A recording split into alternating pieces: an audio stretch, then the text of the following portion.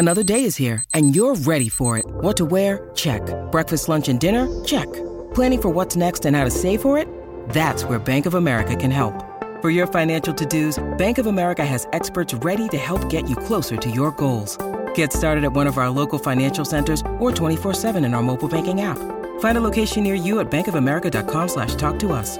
What would you like the power to do? Mobile banking requires downloading the app and is only available for select devices. Message and data rates may apply. Bank of America N.A., member FDIC.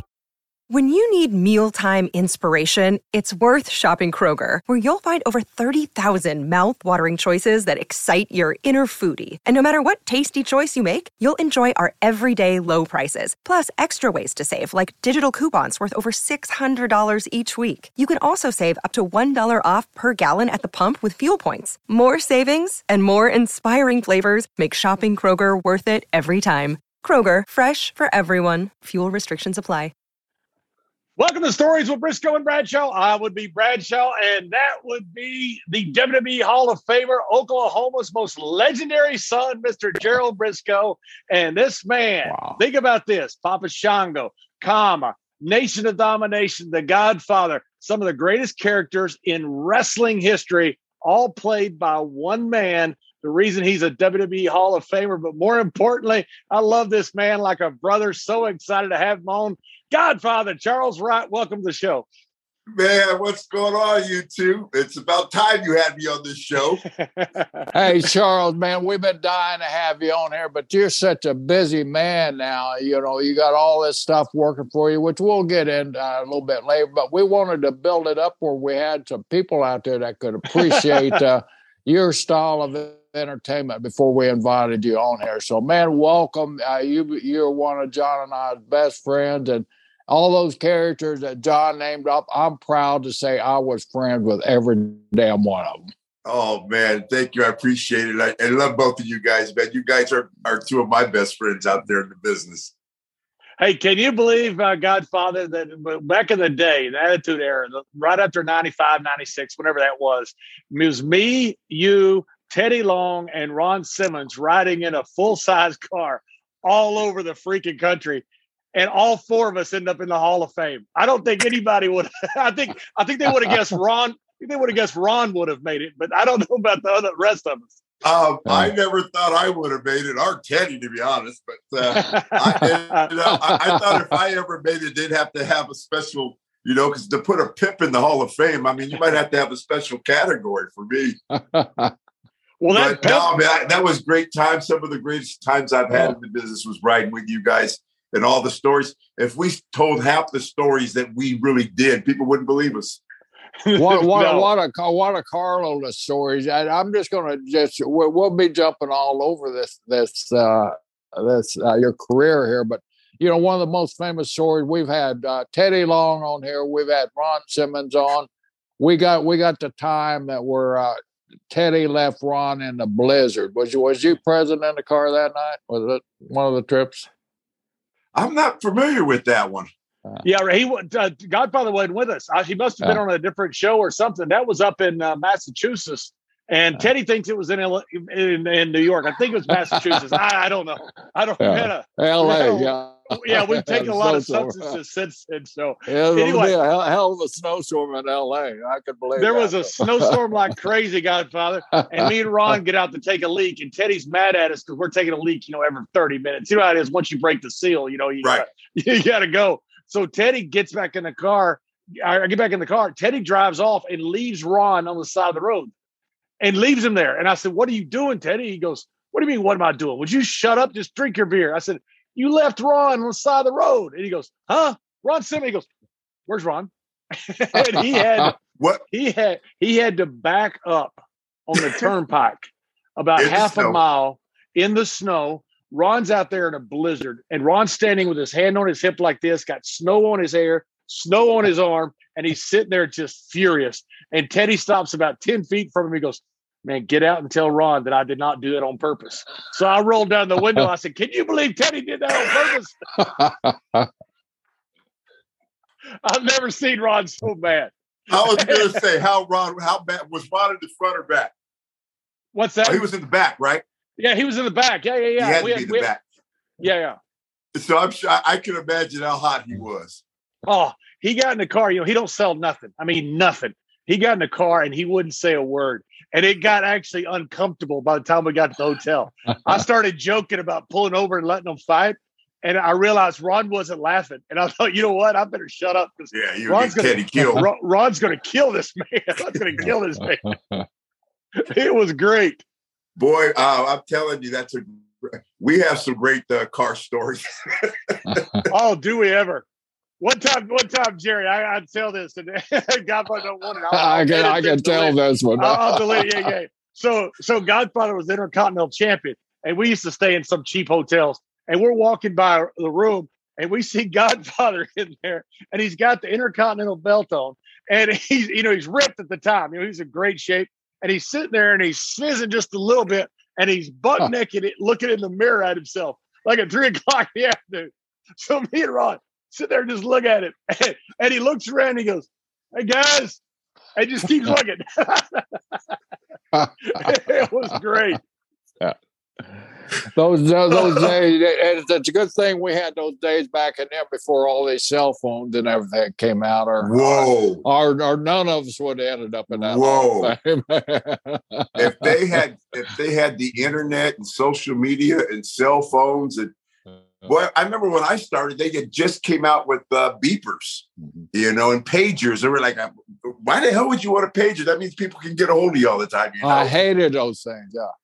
And people, boy, could you imagine what type of trouble we would be in today with cell phones and social media? Could you imagine what type of trouble just on a normal night that we would be into? Oh, my God. I think one time with John, I think I drove to the front of a hotel, didn't I? In Chicago. That's right. Yeah, that's right. He's driving us from somewhere. And he's indulged just a little bit in the morning and something, and he's driving, and he turns into a hotel and almost drives right through the front big windows. I mean, literally right through the front big windows. And we're going, stop. And he looks around and goes, oh, yeah, windows. And he turns around. Now he's driving to Rosemont. We get about half a mile, and he goes, guys, did you see me almost driving to those windows? And I said, no. We weren't in the car. What? Yes, we saw you driving those windows. Ron goes, why are we letting him drive? Because y'all are drinking. That's why I wasn't drinking. I was just listening. That's right. Nobody was capable of driving. He was the best one able to. I don't know if you remember, I don't know where it was. It was someplace in the East Coast, and I was driving, and we were lost for a second, and I was smoking. Do you remember me pulling up to a cop, going across the street, across traffic, rolling down my window? I'm smoking.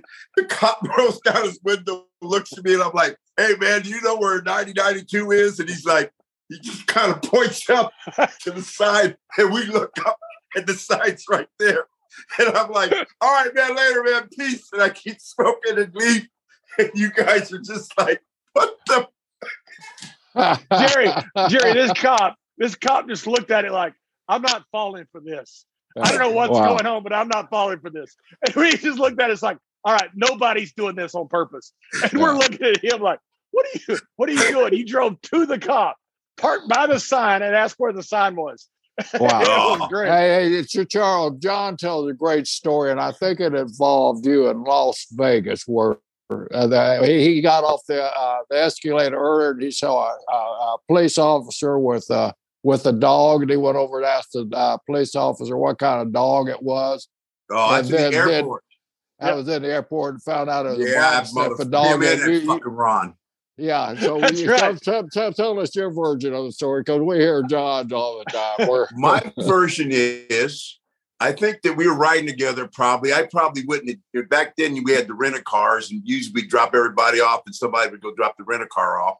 So I probably dropped the rent-a-car off. And so I come into the airport and, I've got some smiz on me. And they know that I have it on me.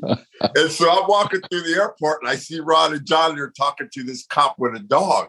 And I'm like, oh man. And so I kind of turn the other way and start going that way. And then one of them goes, Godfather, hey, Godfather, come over here. And I'm like, oh, no, these guys fucking crazy. What are they doing? I'm thinking, oh, man, they're going to get me busted. And I'm like, are they crazy? Godfather. And I'm trying to act like I don't hear him. Godfather.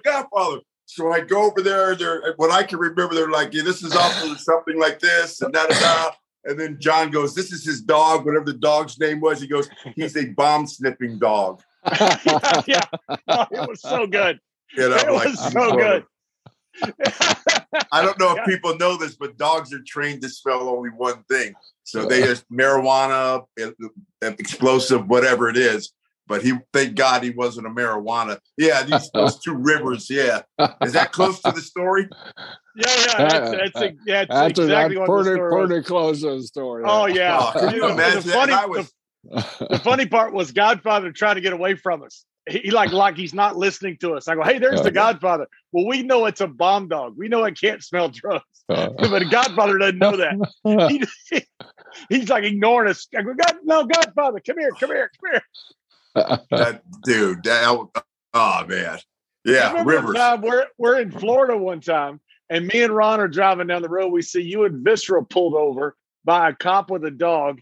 And so we pull over and think, oh man, we got to help him out. So we get out, and there's this cop there talking to you. And you go, hey man, this guy recognized me and Viscera want to take a picture. He goes, here's the APA. You want to take a picture? So me and Ron say, hey, Godfather, listen, we'll take a picture of you guys go on.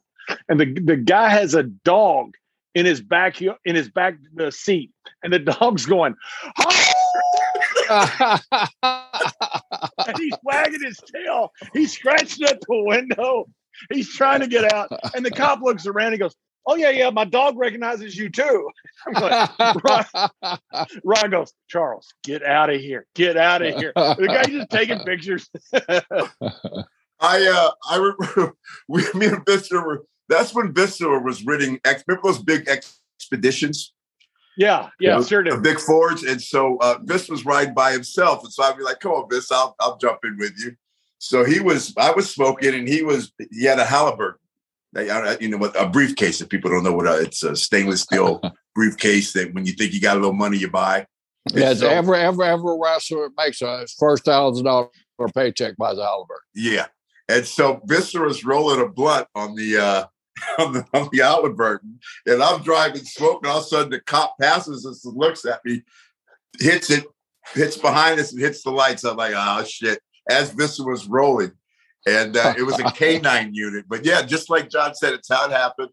And so and believe me, the cop, I thought he smelled it, but maybe he didn't. But I mean, the dog was going crazy, and he's like, "Oh yeah, my dog's a wrestling fan too. He recognized you guys." The dog's just howling, but I know I don't care what anybody. That cop smelled it. He just let me go. He let it slide. Yeah. Oh yeah. There's no doubt about it.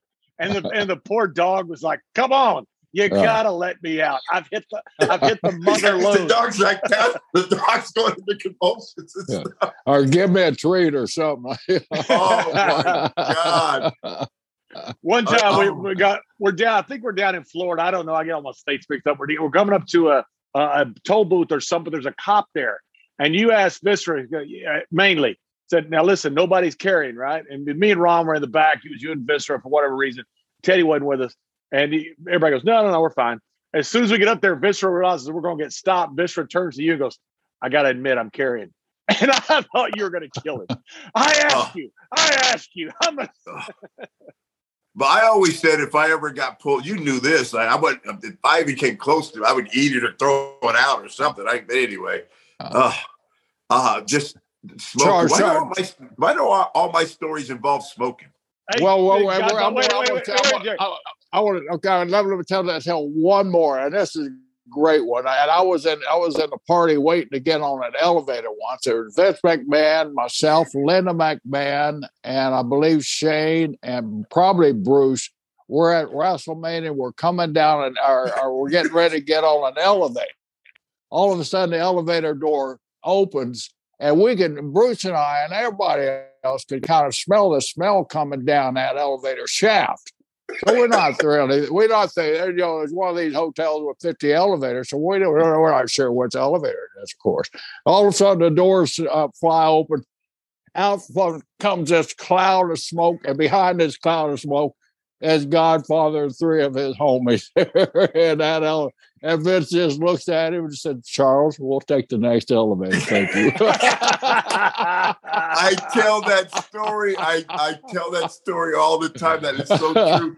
It was me. You remember? I don't know if you remember Big Worm, but God, he passed away. But we used to just smoke like that. I remember that elevator opening up, and all you guys were there.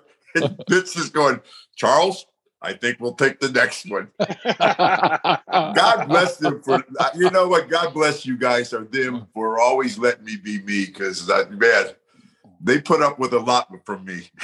hey, Jerry, one time you called me, and it was during the Brawl for All, and Godfather's about to fight Dan Severn, who won the UFC, the UFC champion. I mean, it's like the greatest fighter in the world, at least at one point. It still is.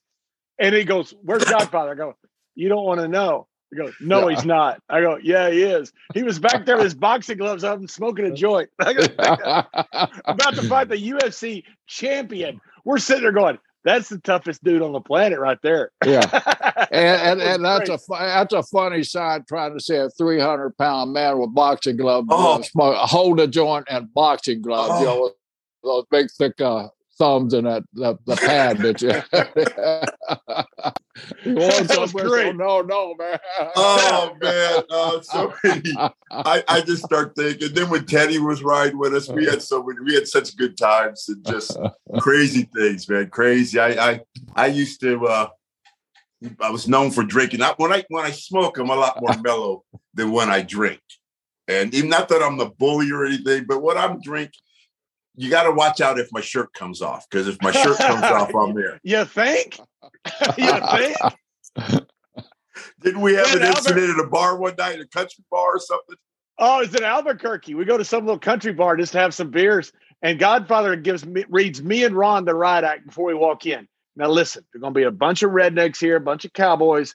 Don't get into a fight, okay? Because they all gang up on us. Don't get into a fight because they're all looking for a fight. It's okay, fine. So me and Ron are sitting there, and the owner comes by, manager, whoever he was, and says, "Could you talk to your friend, please?" And I look, Ron's right beside me, and I thought, well, he's got to be talking about Godfather. So I look out on the dance floor. Godfather's got his shirt off. Every cowgirl in there is dancing with him, and all the cowboys are just standing around, and you can see them going, if he gets a little drunker, we're going to jump his big ass. You can tell. They were so mad. And he's just out there just dancing, shirt off. Did somebody tell me to put my shirt back on or something? Oh, yeah, the bouncer told me to, because the owner came up, manager, wherever he was. Then the bouncer came and goes, "Listen, man, I know who you are. Just tell him to put his shirt on." I said, "You tell him to put his shirt on." he ain't going to listen to us. That was great. So that was a stories going to the ring. Now we got to get to the ring. You know? Yeah. So you know, your story, Charles. I mean, a lot of people, you know, they just look at Papa Shango and Nation of Domination, and of course the Godfather and Common stuff, and all those characters like we talked about before. But before that, you were making the highways and the roadways. Was you really trained by Larry Sharpe at the Monster Factory? A great Larry Sharpe. Yes, I was. When I got into wrestling, I had made a call because I knew that somebody had knew Bam Bam Bigelow, and they suggested you go talk to this guy. So I got a hold of Larry. I was training there, but unfortunately, I did more drinking there than I did training. That's Larry. And Jerry the King Lawler seen me. So after just a few months there, I mean, maybe 3-4 months at the most, and I'm doing more drinking and partying than I am in the ring. Jerry the King Lawler seen me, and he offered me a job. And so my very first match ever, no practice match. I knew how to lock up and do a drop down toe hold because I was there that day. They were working on that, right? I get to a punch. You were sober that day. Yeah. And so, hey, with Larry Sharpe wasn't no better. He was leading me into this. And so my very first match was against Jerry the King Lawler in Memphis on a Monday night. And if you're a wrestling fan, that's a big thing. Oh, yeah. And, huge. I beat him in the middle of the ring. 1, 2, 3, my very first match after being in the school. Yeah, man. And you know what else that shows, Charles, is that shows how good Jerry Lawler is. Yes. Because he was able to take you and see great talent, which is true, but also to be able to get you through a match and you never having one. Never. And you know what he told me? And we didn't practice. He asked me to throw a punch at him. He asked me to throw a kick. He goes, just listen to me. I'll get you through it. He goes, just do everything I tell you to do. And I did everything he told me to do. And they were good matches for what they were. That just shows how creative and great he is. I mean, he can probably work with a broomstick.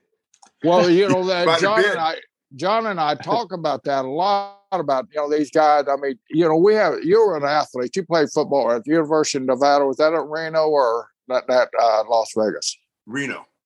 And then I played basketball too in college. I got a grandnephew that's a starting right tackle at University of Nevada at Reno right now. It's the second. Yeah. Jacob Gardner, number 75. My son has his freshman year. My youngest son is there now. He's a freshman there. Well, I'm sure he knows Jacob. Jacob started as a true freshman. He's 6'6", weighs 305 when he was 18 years old, and He walked in, he was starting right tackle, and I think he missed one game his freshman year because of COVID. But he started every game, and they got a heck of a program out there with a great coach out there. So tell your son to look him up. I will. My son's first year there. Yeah, my son's 6'7", but he's only about 190. Yeah. How old? Your oldest son is about 6'8", isn't he? No, that is your oldest. My oldest son. No, my youngest son is the tallest. Is my youngest. That's the one. My other sons didn't get my height. So they both athletic. They obviously one is. You know football. What? They were all athletic, but none of them really. Were looking to go play college sports. Nothing. My youngest son, who's like 6'7", he told me, "Dad, I can make more money writing computer programs than I can play." And I'm like, good kid, good grades, great kid. So God bless him, man. Yeah. So Charles, one thing I didn't know was until I watched this morning, The Broken Skull with Steve Austin, that was fantastic. What a great show. But I knew you were a great basketball player. You went to University of Nevada, Reno on a full football scholarship, having never played a down of football, right? Never. Besides flag football. That's crazy to me. So you were like Mid-Peninsula, all the conference, all that stuff. When you were in high school, you go to play basketball, you get big lifting weights, you find out you're very strong, and then they sign you to play football, not having played one down of football. Not one down of football. I've never had a football outfit on. A guy by the name of Charles Mann, who plays for the Washington Redskins. Sure. Guy by Derek Kennard, who played for the Cowboys. Tony Sendejas, who was a place kicker. That's a whole nother story that you ever want to hear. I got kicked out of a dorm. For doing some crazy stuff. And they put me in with these guys in a house. And so they taught me how to put everything. I didn't know anything, man. I didn't know anything about that. And I was a basketball player that always wanted to play football. But my mom and dad wouldn't let me. And they wouldn't sign the papers. They said, "You're going to get hurt. We don't want you to get hurt. Play basketball." So I played basketball like a football player. And I was very physical. Even though I wasn't as big as I am now, I was strong. I was always strong. And my senior year, I averaged 20 points and 20 rebounds a game. Wow. And we had a thing called CYD. Can you dunk? I averaged like 4 dunks a game. Something people don't know. I was also a high jumper. I jumped 6'8" in high school. I jumped 6'8" in high school. I was a leaper. Oh. And then, so anyway, when I get a basketball scholarship in California, I go there, and now I start hanging out with football players who I always hung out with, lifting weights. I went from 190 to like 250 in 6 months, and that's just filling out. So long story short, football coach from the basketball school that I went to UNR, and they told Coach Chris Alt. He goes, "Hey, I got this kid. He's a hell of an athlete." They flew me to Reno, put a basketball in my hand. Now I'm like 290. I'm bench pressing 400 pounds, and I'm grabbing a basketball, doing 360s and dunking behind my head. They gave me a full ride scholarship because Coach Alt said he's had success with offensive tackles being good athletes. And so I was a right tackle. They made me a right tackle. Yeah. How did you like playing once you got into playing? Did you enjoy I it like you thought you would? But halfway through the season, I blew out my knee. Yeah. And I tore my medial collateral. I'd done anterior cruciate damage. And back then, man, they used to just rip you open, and, and my leg never recovered, and things went kind of not downhill, but things kind of changed. Because at that point, I start going to strip clubs, and I start bodyguard for strippers, and I start hanging around strippers, and I start, things kind of changed after. The Godfather was big born. Yeah, basically, the Godfather was kind of about 20 years old is when I became kind of the Godfather, 1920. And then, how did you end up in a gang riding a Harley? I moved to. I was working in California in a trucking company, making like after taxes $300 a week. I mean, it's a long time ago. This is 83, and so you guys might not. You guys know that I like country music. Okay, this is the first year. So the NFR used to be in Oklahoma City every year. Right. Okay, they moved it to Vegas, and I always wanted to go to the rodeo. And so when it came to Vegas, I'm like, man, I'm going to Vegas. I'm going to go see the rodeo. So I had a 55 Ford pickup. I drove my 55 Ford pickup here. It was a badass truck. And I went to a club, and a guy goes, hey, I went to a club. I'm like, where can you drink cheap? So they sent me to this club, and the guy came up to me and goes, hey, are you Bear from Reno? And I'm like, yeah. He goes, dude, I was a recruit there. You took me to the Mustang Ranch. You took me here. You took me there. He goes, then you did this. And then you threw a guy out a window on the second floor of his apartment. I'm like, oh, you're that guy, right? So he goes, anyway. Wait a minute. You threw a guy out of a window in the second floor? We got to hear of that. Yeah.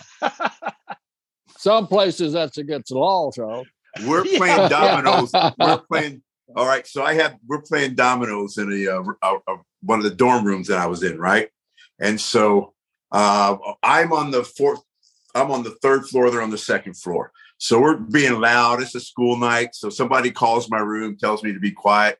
They call my room again, tell me to be quiet. I'm like, listen, MFer, you call me one more time, I'm going to come down there and beat your ass. Hang up the phone. So all of a sudden I get one more call. And then now somebody's like, listen, you black son of a bitch. If you don't turn that music down, I'm going to come up there and kick your black ass and this and that.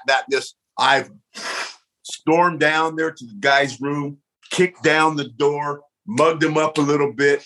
And it was a screen door with a little patio. I threw him through the screen door hard as I could, and he went over the balcony to the ground. Okay. So now it's getting crazy. Oh, man, I go to my room. And then I find out it wasn't the guy that called me was Charles Mann. He had snuck out of the room and said, hey, buddy. So, yeah, they're playing a rib on me, not thinking that I was going to go down there and do that. So can you imagine being the guy in that room? All of a sudden, this big black guy comes busted through the door, bugging you up. Anyway, that got me thrown out of the dorms. Really? I don't know why. But the worst thing is when they threw me out of the dorms, they gave me a stipend. And so then they put me in a house with a bunch of crazy dudes, and they were giving me a stipend of so much money a week. And plus you could eat at the cafeteria, and you had the foot. Dude, that was, I mean, and then I was hurt, so I wasn't going to practice. And then like I said, I started working in strip clubs. At maybe 19 years old, I was bouncing in strip clubs and on the weekends and bouncing for strippers while they do their private parties. The Godfathers, like you guys know me. You guys know that I'm as close to being the Godfather as you could possibly be. Charles, we knew when the Godfather first debuted. We knew that was this. There's no pretense. There's no acting. This is Charles Wright. We knew 100%.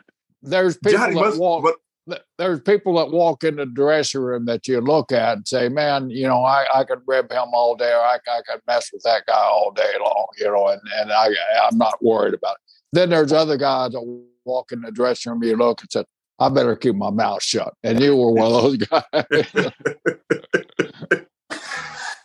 Oh my God. Just such great times, man. just such great times back then. So your motorcycle days. So when I came to Vegas, the first I had a Harley, and so I didn't have any tattoos, and I always wanted to get a tattoo. So this is like '84. Anyway, that guy that was that I went to the bar, he had said that my dad owns a strip club out here called the Crazy Horse. He goes, and the guys are making $300-400 a day. I wasn't making that a week. And he goes, come down. He goes, if you move to Vegas, he says, my dad will give you a job and you can make some money. I went home, told my wife, pack up. We're moving to Vegas. And so we moved to Vegas. I started working that day as a bouncer. The two guys that were bartenders got fired for beating somebody up real bad. So they made me a bartender right away. And then I was a manager from like 86 on. I was never a bouncer. I bounced, but I was either a manager or and at the end, a part owner. But and then when you got anyway, so while I was there, I wanted to get tattooed. And so I went to this tattoo shop and got tattooed, and I started meeting more cool people. And we formed a club, and we were all like 6'5", 300 pounds. It was called the Thugs. We were jokingly saying it was tattooed humans under God's supervision. And yeah, man, I rode with this club for a while, and we wore, and if you guys know anything about motorcycles, we wore red and white, which is sacrilegious, if you know what I mean. That's a Hell's Angel thing. But they were cool with us. And then actually, at the end, most of the guys in the group became Hell's Angels. I got into wrestling at that point. They all became Hell's Angels. But yeah, man, I was like a serious hardcore biker. And the way you got discovered was they're filming Over the Top, right? The arm wrestling movie with Stallone and Scott Flash Norton, and those guys discovered you in the bar, right? They're the ones that said, hey, you should be coming. And dude, I was big then. Now I'm powerlifting. Now I'm 340, 350, and I'm big now. And so they're like, you should do wrestling. I'm like, really? And they're like, well, you ever hear the guy named Bam Bam Bigelow? Because I'm tatted up now. Got a lot of tattoos. And I go, yeah. And they go, well, he made this much money last year. I'm like, how much? So that's what got me into it. They said a guy named Larry Sharp trained him. So there you go. I called Larry Sharp. Larry Sharp said, if you get yourself out here, I'll put you up. Because you couldn't send a picture back then or anything. Like today, you could just send a picture of yourself. And when Larry picked me up at the airport, I just see his eyes go. Was that big black guy with tattoos?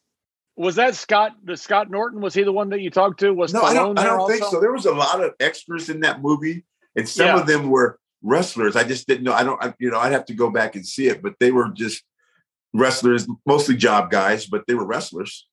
Yeah. Jerry, go ahead. Don. One time, Jerry, we're in East St. Louis. It's me and Godfather, Undertaker, and Barry Windham. And it's probably two places. Yeah. We spent a month there that night. It was fun. So about 2:00 in the morning, Godfather, who I knew pretty well, and I'd met him in Europe when he came over to do a shot for Otto when I was working for Otto. That's right. He worked for Otto before. Yeah, he worked with Luke Rambo one time and Ludwig Borgo one time. I think I was there for I don't remember. I think Ludwig. I remember meeting you there. I remember having a little conversation with you. Well, yeah, we had a good time there in Bremen. I think it's Bremen or Hanover, one of the two. And so Godfather looks over at me and goes, I think I can take you. It's like 2:00 in the morning. I said, take me where? And he goes, take you. I think I can kick your ass. And I said, okay. He goes, let's step outside. Let's step outside. I go, oh, come on. And so he goes, let's step outside. I go, I want to put on record, I'm against this. But I'm going to, damn it. Okay, I'll go. So we go outside, and I'm thinking, good grief, man, this is a big guy. It's going to be a hell of a fight. This may not end well for me. I'm not sure what's going to happen here. So I walk out there, just me and him. And as soon as I get out there, before I can move, he hugs me and pulls me in. He goes, I love you. I just wanted to see if you'd come out here. I love it. You had to test him, Charles. And it was funny because we sat out there and just started BSing for a while, laughing and joking and stuff. But we were out there a while. And finally, Taker just kind of with his cool self just kind of comes and looks out the back just to see what's going on. Because we went out there, nobody knows what we're doing. He goes, oh, okay, cool. He closed the door back. It was all done. And we've been friends ever since we met. Yeah. People don't know that the Godfather was it was started with me and you. That's where we started that gimmick. That's right. In the popcorn match. And it had nothing to do with the WWE or F, whichever it was at the time. It was just me and you were in the popcorn match. Me and Johnny were beating the hell out of each other. Explain to all of our listeners a popcorn match exactly. What a popcorn match is the match right after intermission, which is basically a match to put in some time for people to get back to their seats. Sorry, my phone. Yeah, that's right. So it's probably one of the do not disturb. Yeah, it's probably one of the least important matches on the card. Yeah, that's right. You're just trying to get people back in the seat, get ready for the main event. Get people back in it. That's why it's called the popcorn match. So me and Johnny are wrestling popcorn match, and we're beating the hell out of each other. I mean, we're going every night. Every night, and people are just sitting on their hands, man. Yep. And they're not We're getting no reaction. They didn't give a shit about him. They didn't care about me. They were getting no reaction. Yep. So one night I went to Jack Lanza, and I kind of been thinking about things with my wife about trying this. And then we talked to John. I'm like, let's try something different tonight. And so I went out there, and Jack gave me the okay. And I went out there and grabbed the mic. People, they didn't care. I'm like, you know what? I'm just going to come out and say it. I'm a pimp. And then they kind of chuckled. I said, but what you don't know is right here in St. Louis, man, you got some of the best hoes ever born. And now the people are kind of popping. I'm like, how do I know? Because there's one of my old hoes. Anyway, we go through the whole thing. So we didn't even have any girls. No. I said, John, right now in the back, in a limo, I got 5 of the finest hoes you ever seen. I said, these hoes will do anything your crazy behind wants to do. And I know you. I know how crazy you are, And I said, all you have to do is turn around, walk out, okay? And all you have to do is take the hose, man. Just walk out, give me the match, take the hose. And so, John's looking around, and the crowd's chanting, take the hose. Yeah. Take the hose. Take the hose. The first night. The first night they're chanting, take the hose. Now, okay, you take the hose, take the hose. So I'm like, man, they're telling you what to do. When those sisters of us beat the hell out of each other, they're telling you what to do. And so he takes the girls. He starts out, he goes like he's going to go to the girls. All of a sudden, I get the mic, and I kind of start healing on the crowd. You know what? Another dumb redneck followed for my and they start booing me again. So all of a sudden, Johnny turns around. My back's to him. He comes to the ring. And mind you, I already had all the hats and stuff. I was wearing that anyway. He comes to the ring, hits me with that clothesline. 1, 2, 3, leaves. I pop up, grab the mic, and say, man, pimping ain't easy. And the place pops. So we went from getting no reaction in 10 minutes for killing each other, for doing nothing for 10 minutes, and having them the whole time. Wow. Yeah. Wow. And the whole thing was that one night. That's how the easy whole thing, things are born. And it developed that after that, Godfather started developing it the whole time. I would sell whatever he was saying. Take the hose, not take the hose. But that's right. Attitude Era was hot. And you'd have the big match before intermission. Then you'd have the popcorn match to get them back in their seats to get ready for the main event. It was as physical as you could believe for about 10 minutes. We're trying so hard. And when he started doing that Godfather stuff, I'm sitting there going, this is so easy. It was just awesome. And after a while, they switched it where now I'd come in because Godfather was getting over and he had ducked the clothesline and hit me with the hoe trade and he'd go over. And so one night, Jerry, we're working and none of this has gotten on TV yet. And so Godfather, I said, hit me with the hoe train. He goes, no, we'll do it tomorrow. I said, you're going over. Hit me with the hoe train. He said, don't get hot. I remember that. I was probably, intermission was good to him. Yeah. I'm trying to call a finish. He's going, we'll do it tomorrow. Yeah, so that was tomorrow. You're baiting me. You're finished, dumbass. I'm like, oh, okay. That's all the more reason being on a popcorn match, right? Intermission. That's right. Well, we used to have, but we used to beat the hell out of each other, man. It's just no reaction whatsoever. Yeah. That was crazy.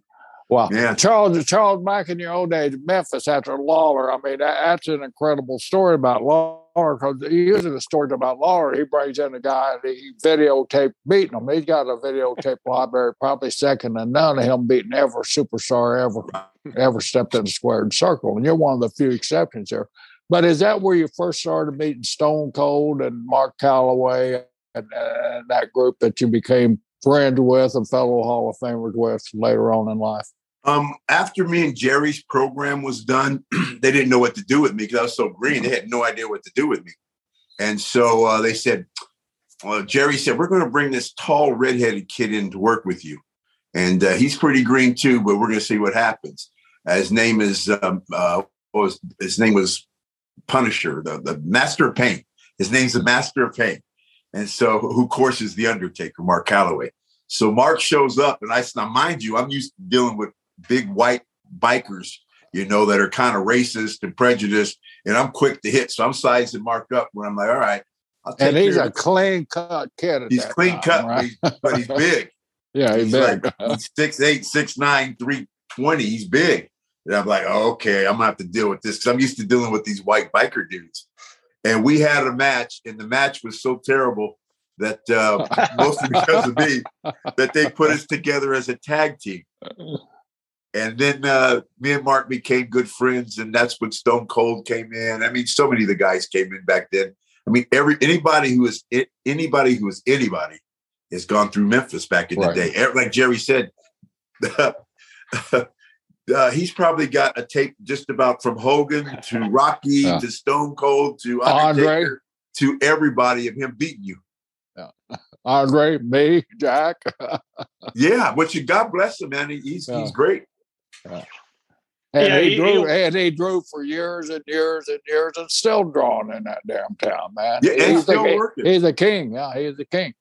He is the king. That was good times back then in those territories. Too bad they don't have territories like that anymore, because you were working, you were driving a lot, but we were working 5 days a week, every week. You were driving a lot, but you were learning so much driving in those damn cars too. That was the secret of success back in those days. Just, getting a car full of guys that, that you respected, and just listen to their stories, listen to their matches, how they put things together, and just formulating a whole stratosphere on how the business operates. So we were so fortunate to have that. It's too bad the guys today don't have that, but it's a different business. But yeah, we were lucky to be part of that. And when I talk with Undertaker now, we very seldom talk wrestling. But if we do talk wrestling, it's usually about those Memphis days or those older days when we were riding in the cars, making $50 a night, driving 200 miles, sleeping, putting 4 people on 2 beds and taking the tops off of the beds, because you had no money. I remember Wendy's being one of the first fast food restaurants that had a buffet that you could get, different things. And I remember going to Wendy's and Taker buying, going to eat, and me going to the bathroom, him going to the bathroom, giving me the receipt, me eating, and then dirty white boy going in there because we had no money. We hardly had enough money for gas. We're driving 200 miles from Nashville to Memphis for $50, $60, and then driving 200 miles back because we can't afford a hotel. So, I mean, but those are the times and the stories that we talk about today. And those were the best times, man, when we were starving. And I heard, I saw on the Broken Skull that Dutch Mantell fired you one time. and Lawler said, no, we're not firing him. I think Dutch took a little bit initiative, and he decided, Dutch, hey, Soul, Soul Taker. We don't have to, I'm sorry, but we're going a little bit direction. We're going to have to finish you up, but we're going to give you 2 weeks and, and wish you best. Perfect. Damn. And so, so I go to whoever I like, oh yeah, they're like, what's going on? My man, they just finished me up. And then it was Jerry. I think it was Jerry Lawler. He goes, who finished you up? I said, Dutch just told me it was Jerry Jarrett. It was Jerry Jarrett. He says, who finished you up? I said, Dutch finished me up. He goes, no, you're not finished. No, I'll take care of that. And I never said nothing to Dutch until later on when he was, because I left not too long after that. when he was in WWF, that's when I brought it up to him, you know. He's like, well, you know, so you were green. And I'm like, yeah. He wanted to get one of his boys in there. Dutch is the best. He always has a story for everything. It was so freaking entertaining. Oh, I like him. I have nothing against him. I'm cool with him. Yeah. Hey, well, the story you told on Broken Skull, but you never went into it. It was about the snowstorm where you wrecked the car, but you never told what happened. So Taker and you were in a snowstorm. You're from Vegas. You've never driven in the snow. Taker says you drove 10 feet. You say you drove 10 yards. But what happened? Like I said, we're living in Nashville, and it was a blizzard outside. And back then, there's no cell phones. There's none of that to have contact with people. So we drove from Nashville to Memphis, which is 200 miles. And we get there, and Mr. Coffee, you remember Mr. Coffee? Mr. Yep. Coffee says, hey, guys, sorry, but the show's been canceled. We're like, oh, hell, now we have no money. Mind you, we only have enough money for gas. And so we're like, well, hell, we got to get back to Nashville. So it's a blizzard outside. So Taker's like, it's me, Taker, Dirty White, Tony Anthony, Dirty White Boy, and Kim, Dirty White Girl. And we're like, we got to get back to Nashville. Taker's like, let me drive. You're from Vegas. You don't know. So Taker's driving us, and Taker gets us about 2-3 hours out. And it's bad. It's a blizzard. There's cars, there's semis. There's people on the side of the road. I mean, it's crazy how we shouldn't even be driving out there. So all of a sudden, I'm like, hey, Tate, I want to drive. And Taker goes, no, big man, big dog. Taker calls me Bear. No, Bear, I got it, man. I've got us this far. You're not used to this. Hey, it's my car. I want to drive. No, let me keep driving. We're only an hour out. I can get us home. I said I want to drive. All right, man. So we pull over. I get in the car. Taker says 10 feet. I say 10 yards. Before I put the car into a spin, off the side of the road, down into a ravine, over a cliff, hanging. And I just kind of look at him and say, don't say nothing, man. And that happened. And then it just got worse from there, believe me. The police finally rescued us. And so they put the four of us in the back of a cop car. We put all of our money together. We got a 1-bed room that was like $30 in Bucksnort, Tennessee or something. And we all just kind of made it through it. I text my wife. What was it called? MoneyGram or something Gram back then. And it was Instagram? Not MoneyGram, whatever. They sent money. She sent some money just so we could have enough gas to get home. But yeah. Wow. Yeah. Who was the person that first ended up calling you for WWE? You went up there and then you became Papa Shango first, right? And went down. And what I thought was cool is you went down to New Orleans to research voodoo. Yeah, that's pretty cool. How long did you stay down in New Orleans? And who was the first one to call you? A week or so. I don't really remember. I was there for a minute. You know, that was my idea. Like, let me go out there. So they flew me out there. And I was I kind of did everything else on my own. There were so many little places, and I just kind of got a car, would go to these different places and talk to people and kind of tell them what I was doing, and got some symbols. And I got a lot of data to give back to Vince and everybody in creative, and we went with it. But all the stuff that I was wearing and all the symbols and the curses and the thing, that was all real stuff. It wasn't stuff I was making up. There were real signs, and, I'm not a voodoo priest, but, it was real authentic what I was doing. And the words that I was saying, because I was a biker, I had no idea how to become a voodoo man from a biker, believe me. And so it was rough. I don't know if you remember, Jerry, but my very first match, Chief Jay Strongbow was in charge of it, right? And so I go out there and I do the match, and I come back, and he goes, "What was that?" I'm like, "What do you mean, what was that?" He goes, "You're a voodoo man. You're out there wrestling like you're the Soul Taker." And so they had to take all my paint off, and we had to do it again. He goes, "I want you out there shaking," and it never dawned on me to do any of that stuff.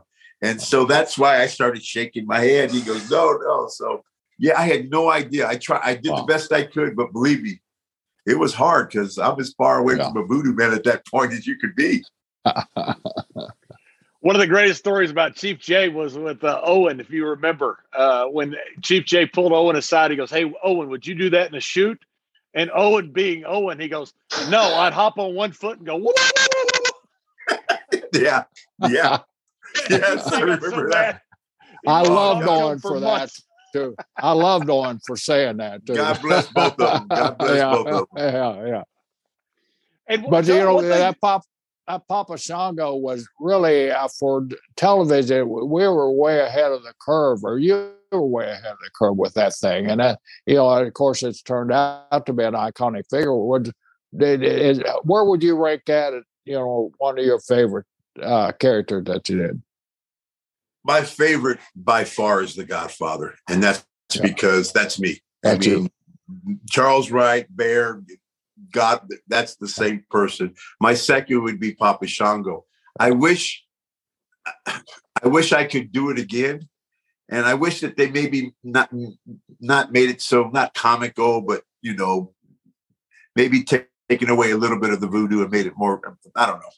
Well, what was it? It was way before its time. Yeah, well, that's what I mean. It was just earth shaking at the time. It was way ahead of its time. I wasn't on Stone Cold's Broken Skull Ranch where they showed what the reincarnation of Papa Shango was going to be. That was a character looking there. The all white. The reason I came back forth, whatever, a lot of times in the WWE. And it was because when I wasn't having fun, I always had the strip clubs in Vegas. I always had a means of making money. And so I would leave and they would call me back and ask me to have an idea. I'm like, nah, I really don't want to do that. I don't really want to do that. So finally they came up with that one. I'm like, no, that sounds interesting. But I already forgot the question because I was thinking about it. What was the question? Well, it was the reincarnation character that you were going to come back with, and that's when you ended up going into. Yeah, go ahead. They said, "Okay, let's try Papa Shango again, but this time we're going to make it more serious and more menacing and not so cartoonish. Not that the other one was." And I'm like, I love it. So I got in shape and we got ready and we got an outfit all together. And I show up to TV ready to be Papa Shango. And they're like, "Hey, Vince wants to talk to you." And I'm like, "Cool, I want to talk to Vince, right?" And so I go in there and talk to Vince, and Vince goes, "Charles, change the plans." I'm like, "Change the plans?" He goes, we're gonna put you in the Nation of Domination. We're gonna call you Kama Mustafa. He goes, "You and Ron Simmons are gonna wrestle Undertaker in a handicap match, and you're gonna go over." And I'm like, "Okay, this is really what I said." I said, "Okay, do you have an outfit for me?" That's what I said. And he said, "We had something made for you." He goes, "We'll fill you in more later, but that's basically where we're at right now." And so that's how I was put into the Nation of Domination. Yeah. I was there to be Papa Shango. Why? You'd have to talk. You know more than me, Jerry. Yeah. Why? But I just went with it. I'm like, as long as you pay me what you say you're going to pay with me, I'm here. Charles, that's one of the great things I've always admired and respected about you. Your timing was impeccable. I mean, you did a character until you yourself felt it wasn't right. Not when the office told you it wasn't right. It's when you had that feeling. We all have that feeling. Hey, we're just not getting it done anymore. This thing needs some. Right. You would always take off and go out to Vegas, wherever, and reinvent yourself. And when you came back, you were something completely opposite, but completely relevant to what was going on. And that was always really cool to watch. Well, what's he going to be this time? You come in. But it was great every time you did it. Well, thank you. I had a lot of fun. I tried. Only one I didn't really dig was The Good Father, but that's just because they took The Godfather away from me, because it's hard to be out there.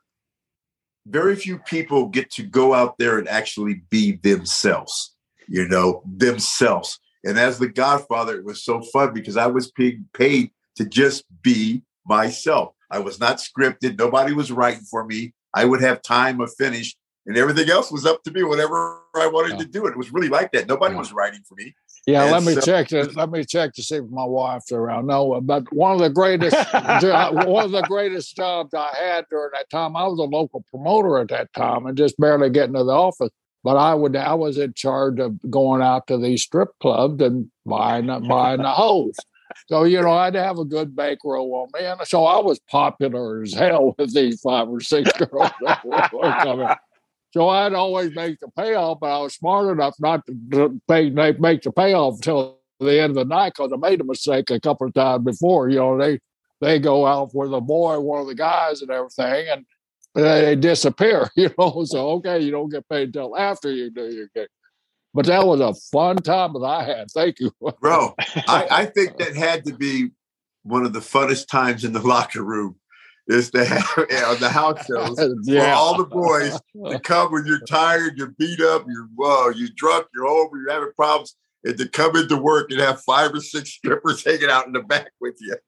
I've had building managers come to Briscoe. You got to go take a look under the bleachers and see what's going on with some of your. So I had a ball, man. The Godfather was good for the fans, the WWE, and the boys. And backstage, man. Oh my God! I wish we could tell some of them stories. No kidding. Hey, one time, Godfather, you had, because a lot of times you had really good looking hoes, and sometimes you didn't. So one time, Jerry, we're on a house show somewhere, and he's got some hoes that, if 10's the top, they were about 1s, 1.5. They weren't so good.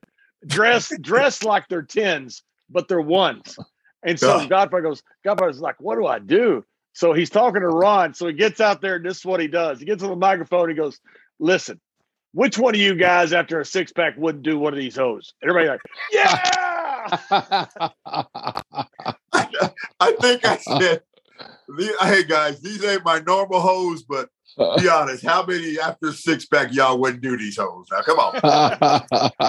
And the whole place went from almost booing to going nuts. It was awesome. Oh, I can imagine. Oh boy. One time the host came in and they said, where do we dress? And somebody said, oh, that dressing room over there, it says Vince. And so they went in, came right back out. And everybody disappeared. Charles, one of the highlights was also that, back in those days, Howard Finkel, every night they get a show report from either Jay Strongbow or Jack Land or Greer or Renee, whoever. Renee was really funny with some of them, too, and give us a show report. And I always look forward when it comes to the description of the whole match, of the Godfather's match. Some of the wordings of it. Of course, you guys know how eloquent Jack Landa was, so he'd be very descriptive a lot of time. Where Strongbow would just, he wouldn't know what the hell was going on. But reading those descriptions, and I remember Vince reading them a couple of times in production meetings, and we're just rolling in the aisle with it. So you brought a lot of entertainment. What was cool is on TV I was rated X, but in house shows I was triple X because there was no cameras on you. So I had a lot of fun in the house shows with the girls. It was like triple X rated. Yeah, it's Godfather one. All right. Godfather one time would say, he goes, "We're gonna light this motherfunker up." Right. Me and Ron are, Charles, I really don't think you should say that on television. I think that somebody, no, it's fine. I'm saying motherfunker. I remember that. Johnny, were you part of that time in San Jose, my hometown, where I went to TV and I wasn't on the card and I went into Vince's office? Were you there? What does every dog need? Yes, I was there. God. Oh my God. Jerry, I got full of myself. Right now, Godfather's over, and back then they had the signs. All the people had the signs. Right, There used to be Godfather signs everywhere. Pimpin' Ain't Easy, Ho Train. And I got a little full of myself, right? And so I show up at TV in my hometown. I got all type of family there, friends there. Guy from the Hells Angels is there. I got all type of friends there, right? I come in, I'm not on the card. It's a TV. I'm not anywhere on the card. There's no hose. Oh, there was hose. There was girls there, but I'm not on the card nowhere. So I'm like, no, man. I said, do they know who I am? I'm the Godfather. You see all those signs out there? You see all these people wanting to see me and they're not going to have me on TV? I'm like, no, this is bullshit. I'm going to talk to Vince. So Ron and John are like, hey, man, I wouldn't do that if I were you. And I'm like, no, I'm the Godfather. Does he see all those signs? These people chant my name. My T-shirts are selling. I'm the Godfather. So I go in there and talk to Vince, and I explain my side to Vince. He goes, Charles, sometimes it's better not to be on TV than it is to be on TV. But I don't hear that. I don't hear that. I keep going. No, well, I got found out. Once again, Charles, sometimes it's better not to be on TV than it is to be on TV. Don't want to hear it. Okay. All right. I'll put you on TV. You want to be on TV? I'll put you on TV. So the new card comes up, right? Godfather, Triple H, no hose, 1 minute. Sometimes it's better. We're driving to the next town. And the whole way, Ron, out of the blue, would go, what does every dog need? I go, pedigree. I remember going to Ron and saying, I didn't even know how to take the pedigree. I didn't even know how to take the pedigree, right? Because it was like I was going to start talking. He kicks me. He pedigrees me. That's the whole match, right? And so I'm like, I don't even know how to take the pedigree. And Ron goes, all you have to do is keep your chin up, man. Keep your chin up. He goes, just hold your head up. You'll be fine. It was so funny. He goes in there like it's Bruno Sammartino demanding, hey, listen, sold out garden. I got to work. He comes back and he just sits down. And Ron goes, what are you doing? Working with Triple H. What does every dog need? I learned a lot that day. Vince taught me a hell of a lesson that day. A hell of a lesson. That was awesome. Charles, what told me, Charles, sometimes it's better not to be on TV. He tried to tell me. To tell me. One time, I heard you talking to somebody that you were almost NWO. I just my contract was coming up with the WWE, and that was during the wars. Right. And Razor and all those guys had gone over there. So I'd worked out a deal with those guys to come in as the bodyguard for them. They said, we're going to have you the first year, maybe a bodyguard, break off into some wrestling. I'm like, cool. So I'd worked out a deal with them, and I wasn't going to resign with the WWE at the time. So all of a sudden, I'm calling this person, and they're not calling me back. I'm calling Jim Barnett. He's not calling me back. I'm calling this one, calling that one. All of a sudden, I'm watching the show. I see Virgil come out in that spot. And so I'm not going to get into the reasons, but they had chose to save money and go with Virgil, which I'm glad because they just clowned Virgil in the first place. But yeah, I was supposed to be. Was that the time that Ron Simmons gave you that really smart advice that he gave? Ron told me when I was getting ready to go in there, Ron's like, you don't want to go there, man. He goes, that's not, he goes, you're from the North. You ain't used to dealing with these guys. He goes, I am. He goes, you're going to have a hard time there. And I'm like, well, I don't care. I'm not afraid of nobody. He's like, well, it's not about being afraid of nobody. He goes, you're not going to fit in there. You're not going to fit in with what they do there. He told me, don't go. And so I always go. I always listen to what Ron has to say. It's always worked out. The one thing about Ron, when he was with the Nation of Domination, I think people I'm going to the picture for just 1 second. Yeah, people talk about all the great factions of all time. The NWO, the Freebirds, the Four Horsemen, DX, but that Nation of Domination, that was one of the most imposing, intimidating factions I've ever seen. You look at the guys that were in it. Once you add Mark Henry to it, you had 4 Hall of Famers. And D'Lo was a terrific worker, Intercontinental Champion, European Champion, fit with everybody else. But those 5 main guys, that was an intimidating faction. That had to be awesome. When you guys stood on stage, that was impressive. Wow. Did you get me a phone code for this in my room? Mm-hmm. Thank you. Yeah, man, that was a hell of a group. Just physical, man. I have a feeling sooner or later, if they figure out what they're going to do with The Rock, I think that they'll put the Nation of Domination in the Hall of Fame once they figure out whatever his situation is. But I think it's a fact. I think it should be in the Hall of Fame, the Nation. What a group. Powerful, man. Just wow. I had a really good time in that group and became friends with everybody in that group except Ahmed Johnson. Well, he only lasted about a day, didn't he? I remember him going to Jerry just about the end of it. Jerry Brisco, and him telling Jerry, I won't be the Black Stone Cold. I'm going to be the Black Stone Cold. Yeah, that's exactly right. Yeah, okay. You're going to be the Black Stone Cold. Yeah. All right. You remember that? I remember it very clearly. I mean, you look at the guy. I mean, he had the physical tools and everything that's required, but he just didn't get it, inside that squared circle. And you could have all those opposing tools, but unless you get it up here too, you're not going to go anywhere. And yeah, I'm Stone Cold. I can outdraw Stone Cold. Just give me that gimmick. I can do it.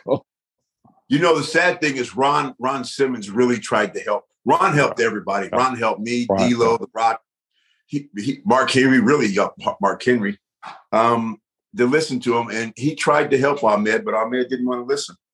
Right. But, hey, he only lasted a day or so, didn't he? I mean, he put him in.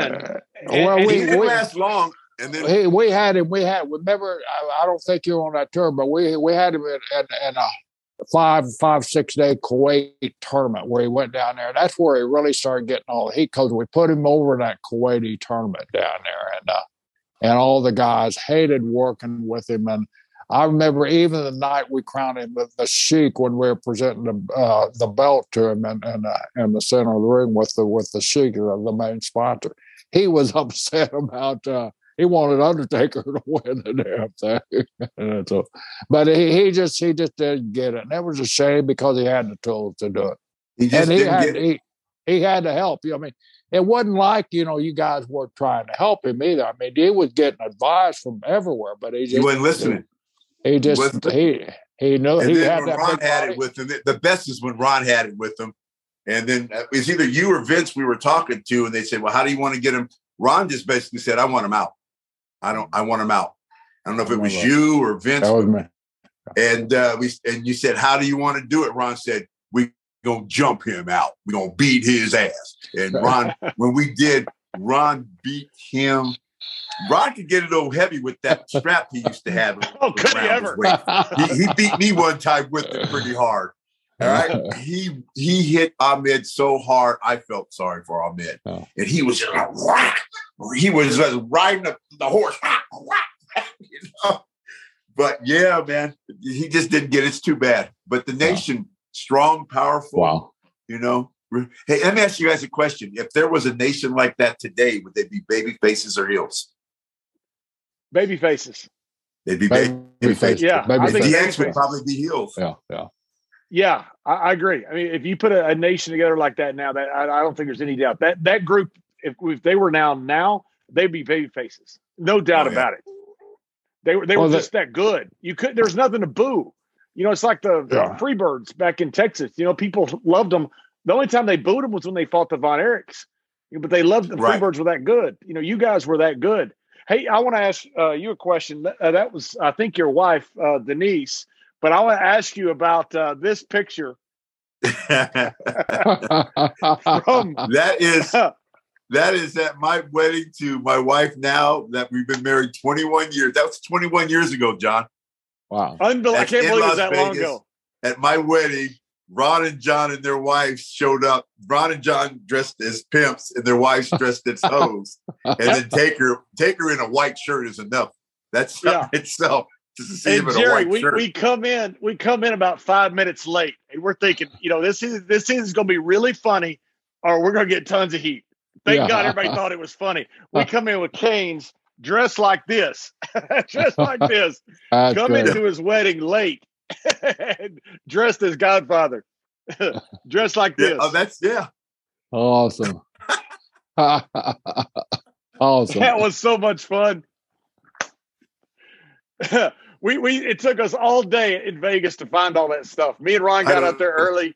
We had it planned for weeks. We're going to show up as pimps, and then our wife said, "Okay, we're going to show up as hoes." And we showed up. late into the wedding with our canes, walking in like we own the place. It was great. And me and Denise are still married and doing well. So see, absolutely, she's a great lady. Oh yeah, she just saved me. My phone was dying. Great. Hey, Godfather, you remember the one time you were wrestling with Ron? I don't know why I'm jumping around all over the place here, but I already know what you're going to say. Go ahead. Go to lock up with Ron, and all of a sudden, Godfather hits the ropes, and Ron's sitting there just looking at him, go back and forth, and then goes to lock up again. Godfather takes off again, goes and hits the ropes, and Ron goes, stop. And now they're both just stopped. He goes, now what do you want to do? And just like that, Godfather goes, I'm sorry, Ron, I'm high. And Ron in that same match, I gotta go tag me. In that same match, I took an arm drag from you, and you said that is possibly the worst arm drag I've ever seen somebody do in my life. Man, every time Godfather tagged in, me and Ron are trying to get each other in the ring. Ron would tag me, I tag him. Ron goes, you deal with him. I go, I don't want to deal with him. He's too big. I remember hitting the ropes, Ron going, stop.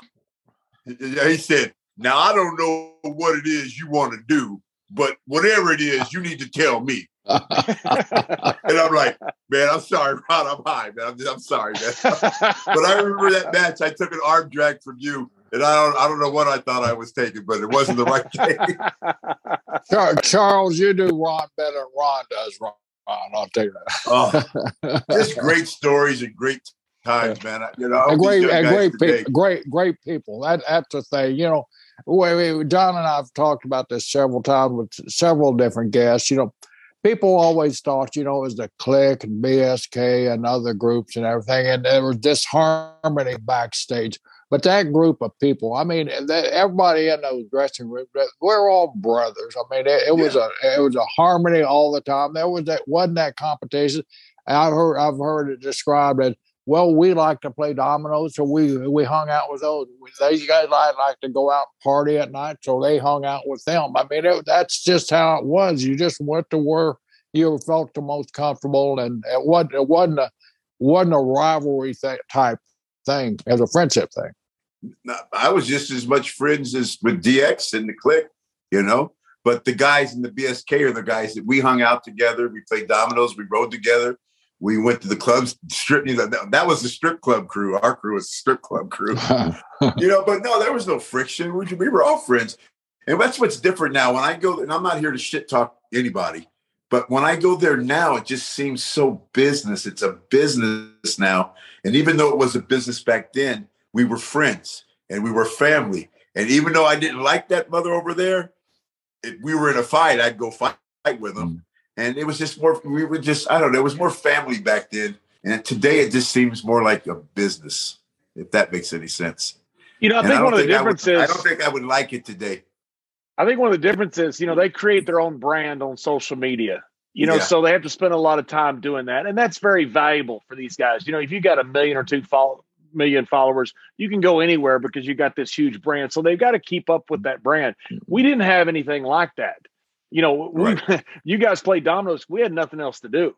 That was it. We're just back there. We had no cell phones. They came in later.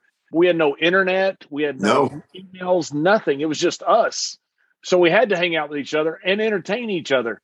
And that's why you have so many great stories from our generation, and why today's generation, at least in my opinion, from what I've seen, is kind of lost a little bit because they've got to keep up with their brand, which is, I understand it's valuable, but you do miss out on that interaction that you have with the rest of the guys. Let me tell you when I knew things had changed. And me and whoever, we're coming in late at night one night, and all of a sudden we hear, get him, give it to him. Yeah, come on. Yeah. And I'm like, what the hell? It's a party going on in this room, right? And yeah, give it to her. And I'm like, oh, shit. So, I know it's one of the boys. It sounds like D'Lo and Christian and Edge and Test. I'm like, what the fuck is these guys at an orgy or rape?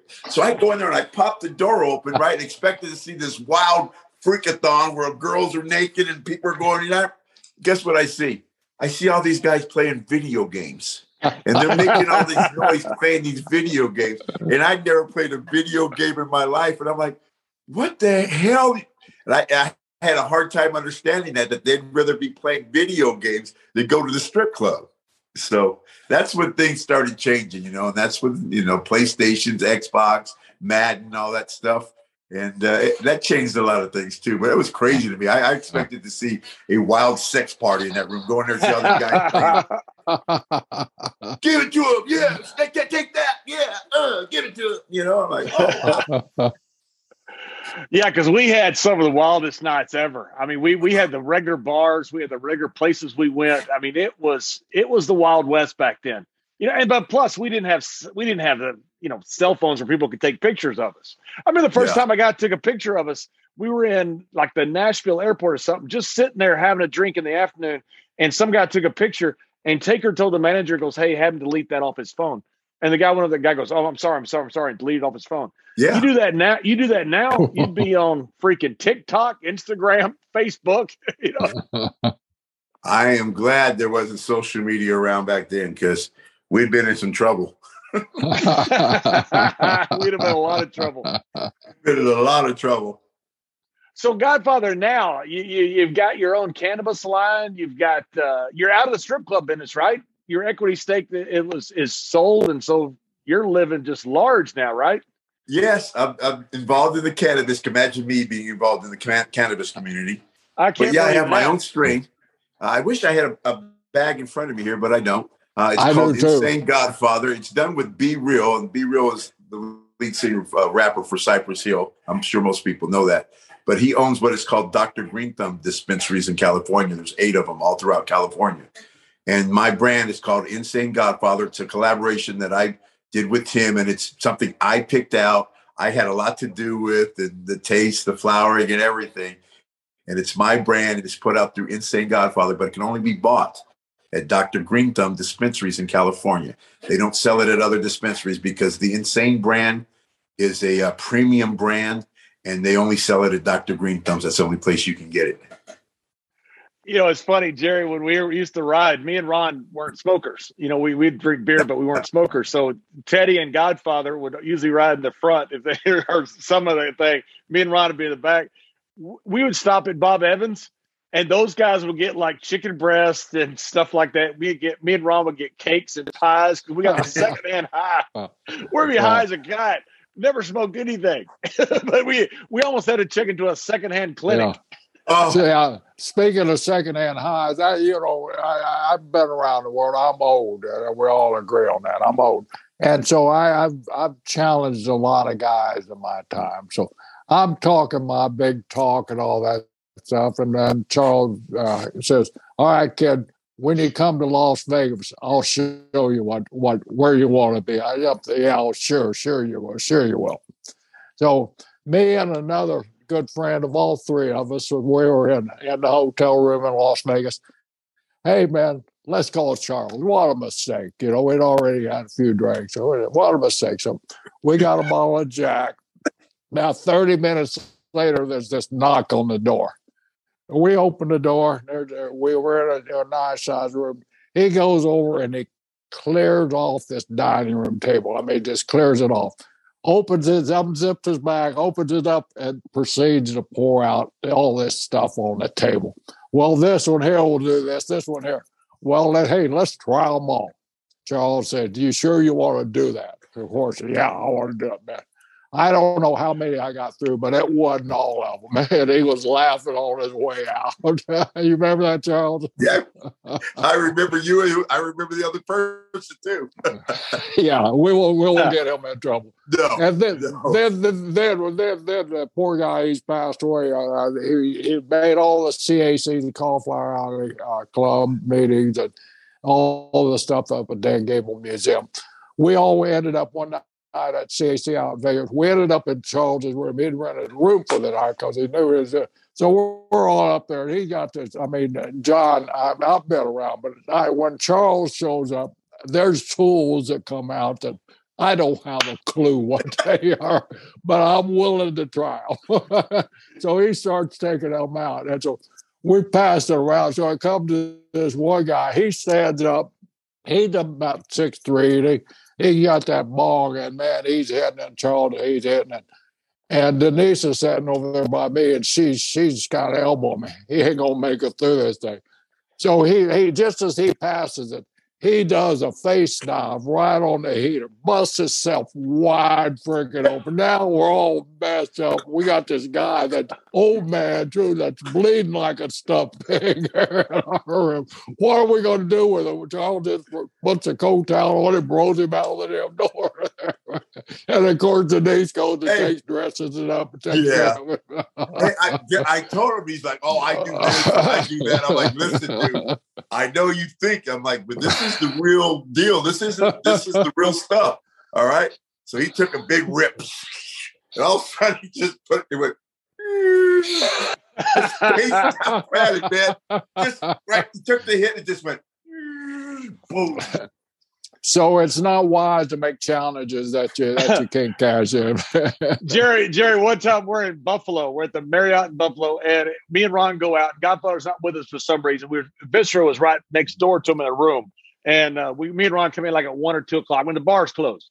And we still want to drink something. There's nothing to drink. We can't find no booze, no nothing. We're round up, ready to go. So we go bang on his door. He's sound asleep. So Godfather, get up. We're going to smoke with you. He goes, okay, guys, come on in. So he opens up the door. An hour later, Jerry, me and Ron are so high. We say, Charles, can we leave? We're sorry we woke you. And he just laid in bed. Can we go to bed? We'll never bother you again. Never. I can hear Ron now. Just leave him alone, man. I'm telling you, you don't want to smoke with him. Just leave him alone. Leave him alone. Leave him alone. We thought it was a good idea. We're going to get you so high, Godfather, you're not going to be able to walk. I got that. Ron be like, leave him alone. Y'all don't know. I would leave the room. They'd all be sleeping and stuff, and I'd be getting the last stuff in the little bag and roll my last couple of joints and walk out the room. Jerry, you remember SummerSlam when Jesse Ventura was there in Chicago? Snoop Dogg was there. So I walk in, and Kane is the mayor of Knox County, is standing back, looking in the area where the dressing rooms are, right before you go to grill this way, the dressing rooms this way. And he's just sitting there like he's watching their car wreck. And he goes, come here, just come here. So I walk over there. I said, what is it? And I get there, you got to be kidding me. And Snoop Dogg is right next to Governor Ventura. He was governor at the time. So the whole bottom area smells like weed. And me and Glenn are just sitting there watching it. Jesse Ventura comes out and gets his catering. He goes, yep, boys are still the boys. Turns around and walks back in. I've been so many nights with Jesse in St. Louis. After he got elected governor, I was sending him texts. And he sent me one. He called me after I sent him one certain. He said, be very careful what you texted me now. Okay, I'm governor now. So right. I said, I got it. So I didn't text him no more because I was afraid to. John, that day with Snoop, he's like, hey, you want to smoke? And I'm like, yeah, I want to smoke. So I'm not going to mention no names, but I grabbed 3 or 4 of the other guys. And just like John said, huh? Yeah, we know who they are. Room, right? We're not going to say their names.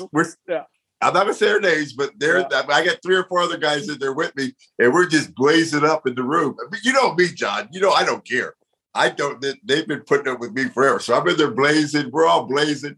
And so after a while, it's just like fire alarms are going off and stuff. So now we got to go out of the room. Now everybody's afraid because there's Vince's office. Jesse's here. Everybody's afraid. I'm like, I ain't afraid. I'll go out that motherfucker. So I go outside. I kick my stand. I go outside, open the door. There's Jesse. There's Vince. There's Bruce. There's this one. There's Linda. And they all look at me like, and I'm like, hey, don't look at me. Snoop Dogg's in here. And I just walked through, and the rest of the guys would not leave the room until it was all clear. And you know what? Here's the funny thing, Jerry, and you might know better. I never heard one thing from anybody about that. Nobody. I was expecting to get. nobody ever said anything to me about it. Well, it was The Godfather. Nobody's going to say anything. And Snoop Dogg. And Snoop Dogg, yeah. I'm like, hey, you guys are the ones that brought him here, not me. Don't be mad at me. I remember, was it WrestleMania where you were going in and we had to party in my room there that afternoon? Then we had to rush around and find all the air sprays. And we had to disconnect the fire alarm because we thought we were going to set them off. John, there was a group in my hotel room that to this day I don't know who they were. One was like Mystic. It was a rapper. I forget what his name was. It was a rapper. Then that Cash Flow guy. Yeah, and then we were just in there. The guy that puts on all those little Waylay or whatever his name is. Yeah. Waylay or something. Yeah, but we were in there, John. We must have smoked 10 blunts in Jerry's room. At least 10 is true. I'm not usually very afraid when we do things like that, but that whole floor, we walked out and so we saw some of those cleaning carts, and so the big thing is I didn't want to get charged $250 for a fee to come in and exterminate the damn thing. So we're going around all those damn house-made carts and stealing the air freshener. That we emptied out about 10 gallons of that, and you could still smell it all the way down to the elevator shaft there. But there were some times, and you mentioned earlier, and I'm sure you were part of Taker and Cypress Hill over in Germany. That story there. Was you a part of that one? I was not there. I know all about it, but I wasn't there. Well, what a night that was. I remember I was in charge of that next morning. I mean, none of us got any sleep, but Cypress Hill, of course, was passed out. They didn't hang with Mark and the crew. And those guys come walking out of there, Taker and everything, like they'd been sleeping all night instead of drinking all night. Me and Taker used to live by, we'll sleep when we're dead, man. And I got it like 3 weeks ago. I was on a 4-day shooting, golfing function with him. And we had a really good time. But one night we decided to do it like old times. And me and him drank 3 bottles of Jack Daniels. Wow. That's great. Yeah. 3 bottles. Wow. Yeah. Wow. Him, next time you see him, just ask him. It cost him about $40,000. We were at an auction, right? It'd take me too long. It's a military thing. He's a part of a thing called Driveline. It's a military company that makes T-shirts for everybody, from Nike to everybody, but they donate so much to the military. And they give away so many houses to the handicapped military people, and they give grants, and they really do a lot for the military. So they had me, Taker, and a bunch of people there. So there's an auction, right? So take 3 bottles of Jack in. The next day, I'm not going to get into it. I don't want to get myself in trouble. But yeah, and Jack Dad just cost him a lot of money. And these other fools, because everybody at these tables, I have a little bit of money, but I don't have Mark money, right? And so they were all bidding against each other, and he got up to like 25 grand on this trip, and I was like, wow. And he wanted that he bought a fire helmet for like $10,000. But it was all for charity that goes to this, which is cool. But I'm sure that those 3 bottles of Jack that we drank had something to do with that. Well, Charles, you've been on here. I poured me a little glass here in the beginning, and I'm waiting for a toast there. And I think John's got one too. So, man, where's mine? I don't know, but when you text me, you told me to make sure we had a shot of Jack Daniels. I went and bought a bottle of Jack. Oh, wait, you guys talk for 1 second. I got a bottle over here. And I got Gentleman Jack here, by the way. Well, normally, okay, look, can you see that? Normally I have Gentleman Jack, but it's out. Okay. So we're going to reach over here. We're going to go get something else. Hey, Jerry, I got back from New York late last night. And so I really just get going, but I just finished this bottle of Gentleman Jack. Have you guys ever tried this? What is it? American honey. No. I hear it's good, though. It's wild turkey with the little honey in it. You serve it frozen. Wow. It's really, really good. Wow. Really? So I'm going to. There we go. Cheers. Cheers, good guys. Friends. Good friends. Cheers, guys. Oh, that tasted good. And didn't have to gargle it like we used to. Can you tell me, Steve asked me, why did we do that? Besides Kurt wanting you to do it, was there a reason that we did it? I don't think so. I just knew ever since I got in the business, people say Gargle Jack. I mean, you know, in WWE, not in the territories, but in WWE, it was always Gargle Jack. Do you think it was like a rib? That just rib? You think somebody ripped somebody one day? No. Where it comes, it's an old wives' tale. Back in the before medicine days, that's what you used to do to get well. If you had a sore throat or you had congestion or something like, even kids, the parents would have, you know. And then it evolved. The rich people had the brandy. We had the whiskey, the Jack. You know, so your parents would pour you a little half a shot of Jack.